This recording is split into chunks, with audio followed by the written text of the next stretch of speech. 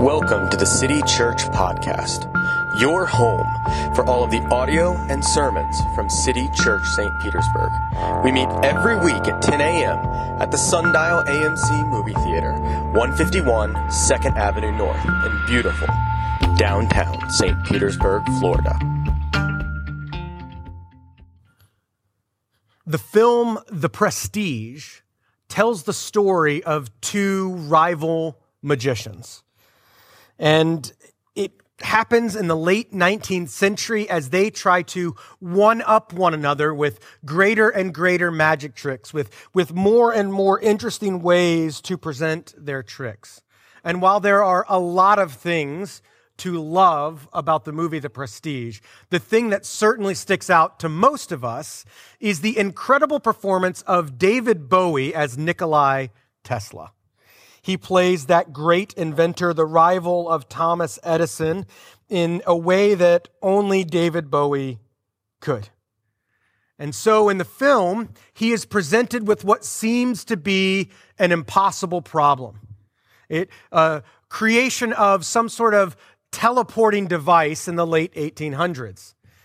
And when presented with this problem, instead of saying, no, I'm not going to do that, he says that man's reach exceeds his grasp, which when you first hear it seems just like this very David Bowie ambling around with a Tesla generator behind him. What's going on there? That's a pretty strange thing.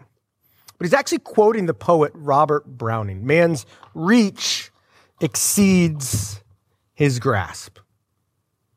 A puzzling quote, but it's something that the movie is actually built around. Because what the movie is trying to say and what this quote is trying to say is that we often want things that are beyond our understanding. We often want to get things, but we don't know the consequence, the cost of what getting those things is going to be. And this is especially true that we want these things when others have them. In the movie, what was wanted so bad was this trick called the transported man. And the rival magician could not figure out how the character did it. And he wanted it so badly that he went to Tesla to get this machine. He wanted what the other one had, the perfect trick. There is something inside of us that, whether we care to admit it or not, deeply wants things that other people have, deeply wants things that are beyond our grasp, that are not our place. Let me give you a few examples, and maybe you'll find yourself in some of these. First, children often grasp at being third parents. Think about that, because it's a little bit like a math equation. First, children often grasp at the idea of being third parents. And if you don't understand that and don't believe that, that's probably because you're a first child and you don't understand what all of your little brothers and sisters are talking about when they say that. But we grasp at that. We manipulate others to maintain some sort of control, some sort of normalcy in our mind, in our relationships. We have this sort of intense and frantic desire to make sure everything stays safe, everything stays peaceful. Let's make sure it all works out the way it should.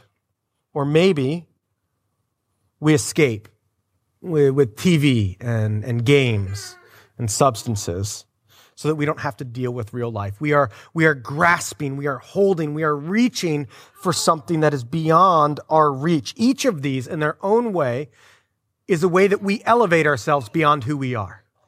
If I could just have control, if I could just have security, if I could just be in charge. We want to elevate where we are in life and our place in it. And the problem is, what we all know to be true is that it never works. These things never deliver on what they promise. It just makes our brothers and sisters resent us. The more we grasp onto the relationship, the farther it slips out of our hands. We're trying to place ourselves in the center of life's stage. Some of us do this in loud ways. Some of us do this in obvious ways. But others of us do it in more subtle, quieter, easier ways.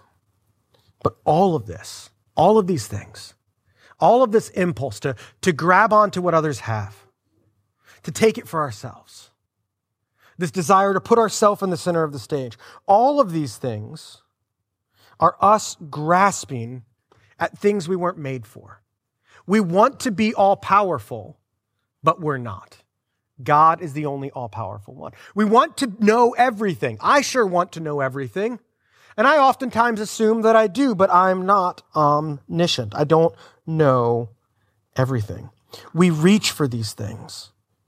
We assume we know what other people are thinking. We assume we can control a situation. But what we are doing in these moments is playing out this desire that you and I have. This desire to place ourselves in God's seat.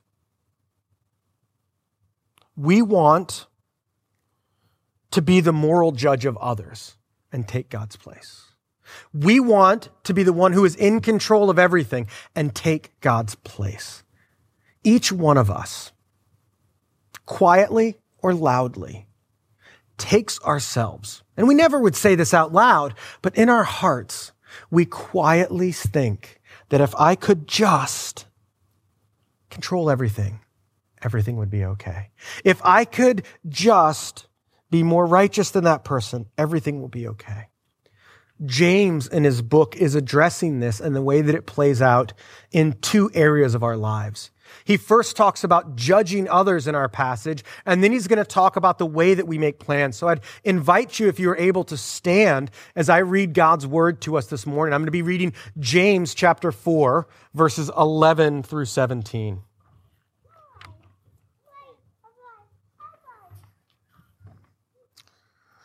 Do not speak evil against one another, brothers. The one who speaks against a brother or judges his brother speaks evil against the law and judges the law. But if you judge the law, you're not a doer of the law, but a judge. And there is only one lawgiver and judge, he who is able to save and to destroy. But who are you to judge your neighbor? Come now, you who say, today or tomorrow we will go into such and such a town and spend a year there and trade and make profit. Yet you do not know what tomorrow will bring. What is your life? For you are a mist that appears for a little time and then vanishes. Instead, you ought to say, if the Lord wills, we will live and do this or that. As it is, you boast in your arrogance, and all such boasting is evil. So, whoever knows the right thing to do and fails to do it, for him, it is sin. City Church, this is the word of God, written nearly 2,000 years ago and intended for us this morning. You may be seated.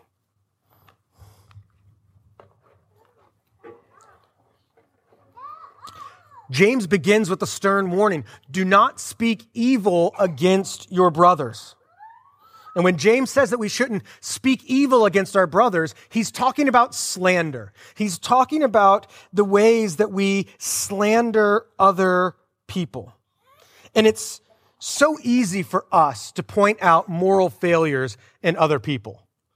Whenever we see somebody slip up or mess up or fail, it is very quick for us to point it out and go, ha ha ha, see, look over there. And the idea of speaking evil is something that we can let ourselves off of the hook for. Most of us have never been like Regina George in the movie Mean Girls. We have not papered the school with all of the secrets of everyone around us. And so we go, okay, I've never done that, so I'm pretty good at not slandering. Good idea, Justin. Move on to the other stuff. Not about me. Well, see, here's the thing. We do speak evil of one another more than we like to admit. For some of us, it takes the form of an adult tattling. But in others of us, here's what it can look like. Have you ever jumped to conclusions about what someone else is thinking? And then, after jumping to conclusions about what somebody else is thinking, acted as if that was the stone cold truth. Perhaps you have been married for a long time.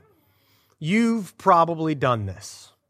We think that we know something, and then we act on what we know to be true about somebody else.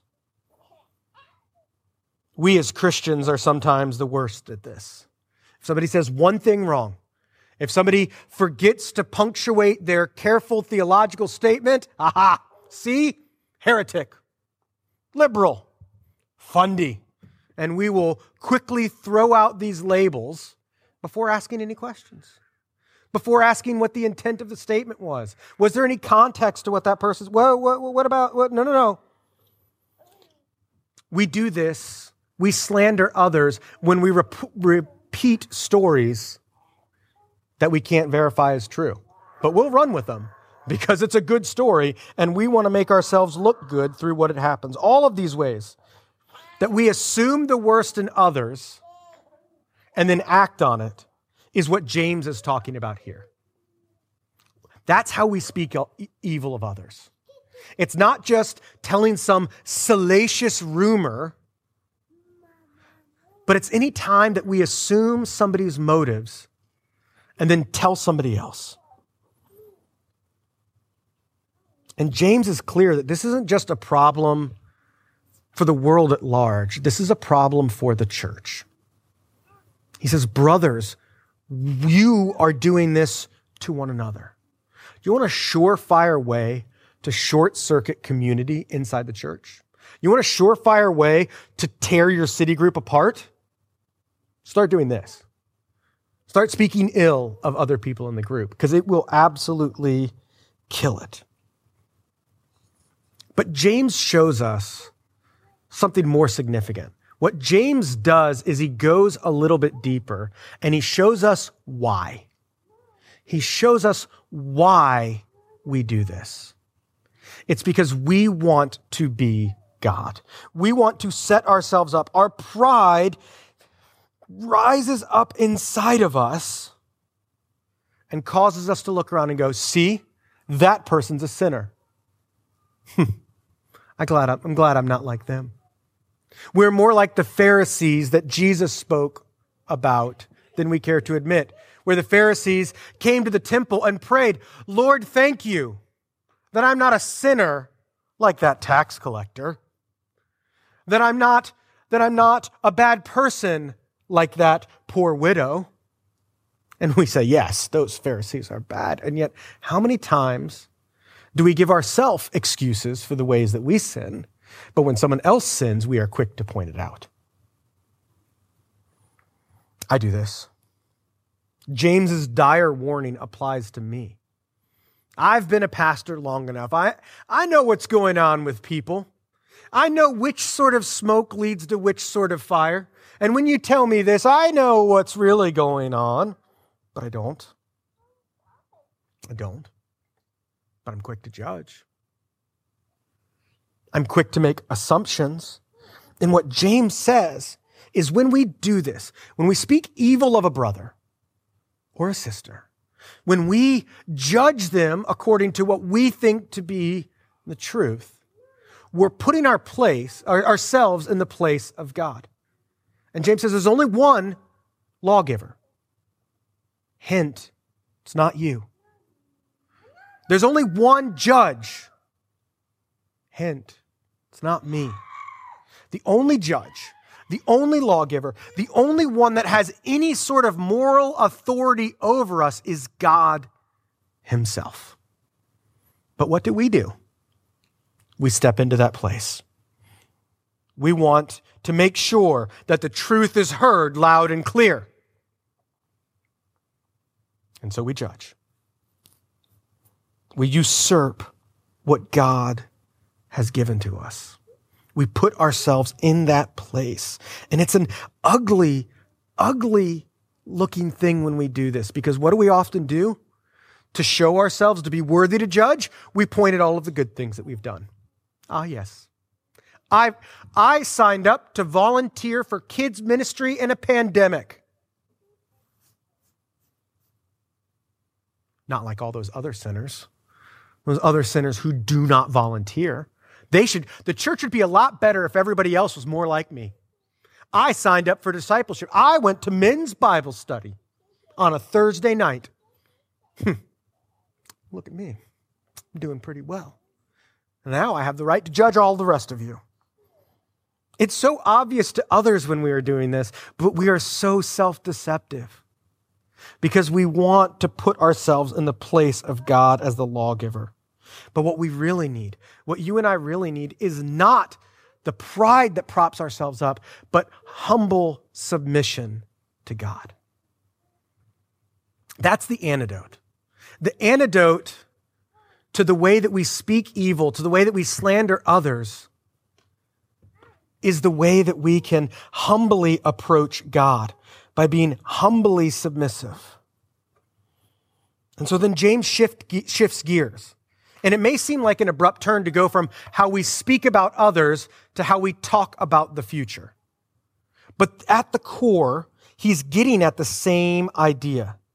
The flaws that he says these merchants have is the way that they are presuming to know the future. Yes, well, this year in quarter 2, I'm going to make 3 business trips and close $100,000 in deals.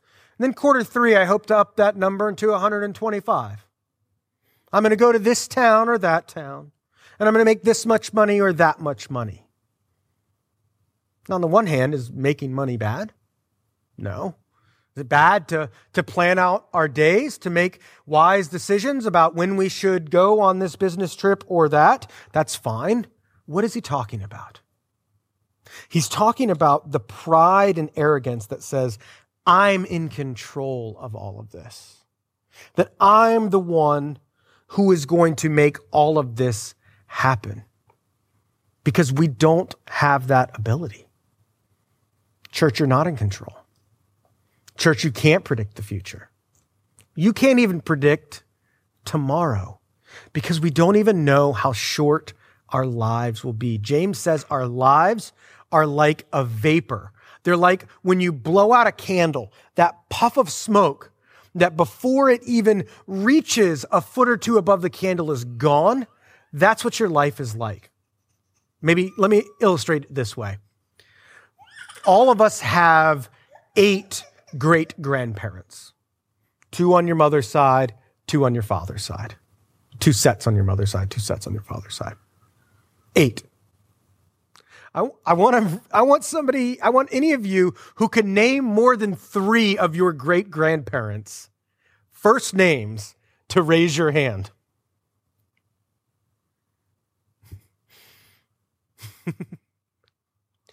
These are people that were alive probably in the 80s, for most of us that are of the generation that many of us are. And yet, how many of us can name first names more than 1 or 2 of our great-grandparents?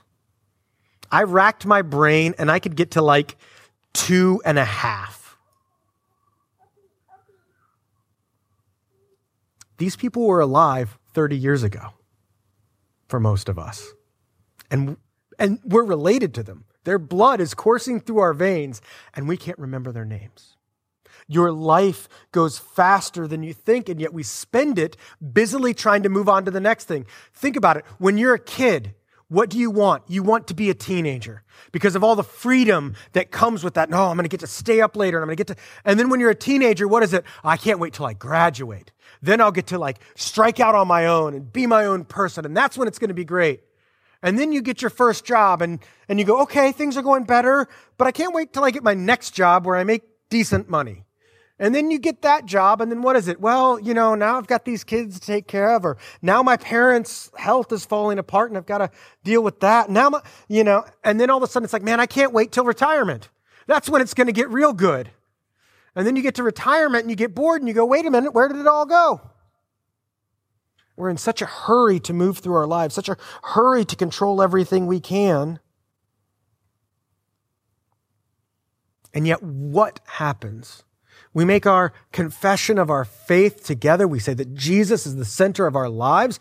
And then when you walk out of here, if you were to pull up your Google Calendar, he disappears. It doesn't come into play in the way that you do business. It doesn't come into play in your place of work. What God is saying here through this text, what James is telling us, is what we ought to say is, if the Lord wills, we'll do this or we'll do that. This is not him asking us to have a mantra, right? In Middle Eastern culture, after everything you say, after every plan you make, you say, Insha'Allah, if God wills it. And it just becomes a mantra. Anytime you say, oh, I'm going to go to the supermarket later, if God wills it. That's not what he's asking for. He's not saying we need to have this mantra where we just tack this on to all of our sentences that are in the future tense. No, what he's saying is we need to bring the gospel to bear on every single part of our lives. We need to have submissive humility. Because our pride is the culprit here as well. I'm going to control my life. I'm going to take care of my destiny. I know how much money I make. I know how to do all of these things. I'm the one who's in charge. But you're not. Church, you're not. Your life is a vapor. It is here and then it is gone. What we all need is to see Jesus in every plan that we make. We need to see Jesus in every step we take. And yes, even every smile you fake and every claim you stake. We need to actively see what God is doing. We need to actively submit everything that we're doing humbly to the one who is not a vapor. Because that's what James is calling us to recognize. Through both the way that we talk about others and through the way that we make our plans. In both of these things, he's calling us to recognize who God is. He is the only eternal one. He is not a vapor. He is the one giver of the law. He is the one judge of the law. He is the only all-powerful, all-knowing one. But here's where the story gets good, church. The one all-powerful one, the one all-knowing one, didn't grasp at it. We are quick to grasp at all powerfulness. We are quick to grasp at all knowing. Jesus was quick to let it go. Because he humbled himself to be born as a man. This is what Philippians tells us. Philippians 2 tells us. He humbled himself to be born of a man. He left heaven behind, and then his humiliation went further. He, the creator of all things, the Lord and giver of life, was subjected to death, even death on a cross. So church, we don't have to grasp on to our moral certainty or our prideful plans. We don't have to hold our control and security with a tight, white-knuckled grip. We can live a new sort of life, a life that's not marked by this pride that is so common to us as humans that we just assume it, that we barely notice it. No, we get to live a new life of submissive humility to our good Savior, the one who didn't grasp, but who instead let go. Now, if you're here this morning and you're not a Christian, it could easily sound like I'm just giving you a list of moral do's and don'ts. Be more humble. Don't say mean things. Don't judge others. Be cool. In fact, if you're here this morning and you're a Christian and not paying attention very well, you could also hear that. I hope you don't, but possibilities out there. No, rather, something deeper and more beautiful is going on. Something deeper and more beautiful is what I'm asking you to see and hear. God is inviting us into a world where we are not the center. God is calling us to a world that doesn't revolve around us, where we don't have to force control, where we don't have to stand as judges over others. Instead, we're able to follow after someone who has given up more than we will ever have to freely give us more than we could possibly imagine. We join him in his story that he has already written. It's an invitation to a new way to see ourselves, a new way to see the world around us, a way that doesn't have us grasping at what others have, doesn't have us chasing the tricks and things that other people already have. Rather, we are following a good Savior who has already given us more than we need in him. We are following a good Savior who not only changes our heart, but he changes our lives in real and tangible ways. Because as we follow him in humility, it doesn't just mean that we know more things. It doesn't just improve our Bible EQ or learning what the Bible says. Rather, something deeper and more beautiful happens. As we follow him in humble submissiveness, the resurrection life that he started on Easter Sunday 2,000 years ago is born in us. We get to live this new resurrection life where we don't just know the right things, but our hearts are changed to do the right things. Where we follow him, and not out of moral obligation, but rather as an act of submission, of wanting to be like our Father. We get to live the resurrection out daily in our lives. And so that hope and peace and kindness rises up in our hearts. It changes our minds and our souls. And then it flows out in the way that we speak of others. Because all of a sudden, I don't have to speak evil of others because there's no good in that. I can speak good of them. Even if it's to my disadvantage, I can praise my coworker to the boss because I don't have to grasp on. This is not a zero-sum game. I can be kind and it doesn't harm me because I already have all that I need in Jesus and his resurrection. I can make plans, but plans that know that this life is short and maybe they'll come to pass and maybe they're not. I can make plans that aren't for my glory and my riches, but rather a plan for this short life that echoes into eternity by lifting up his name. Let's pray.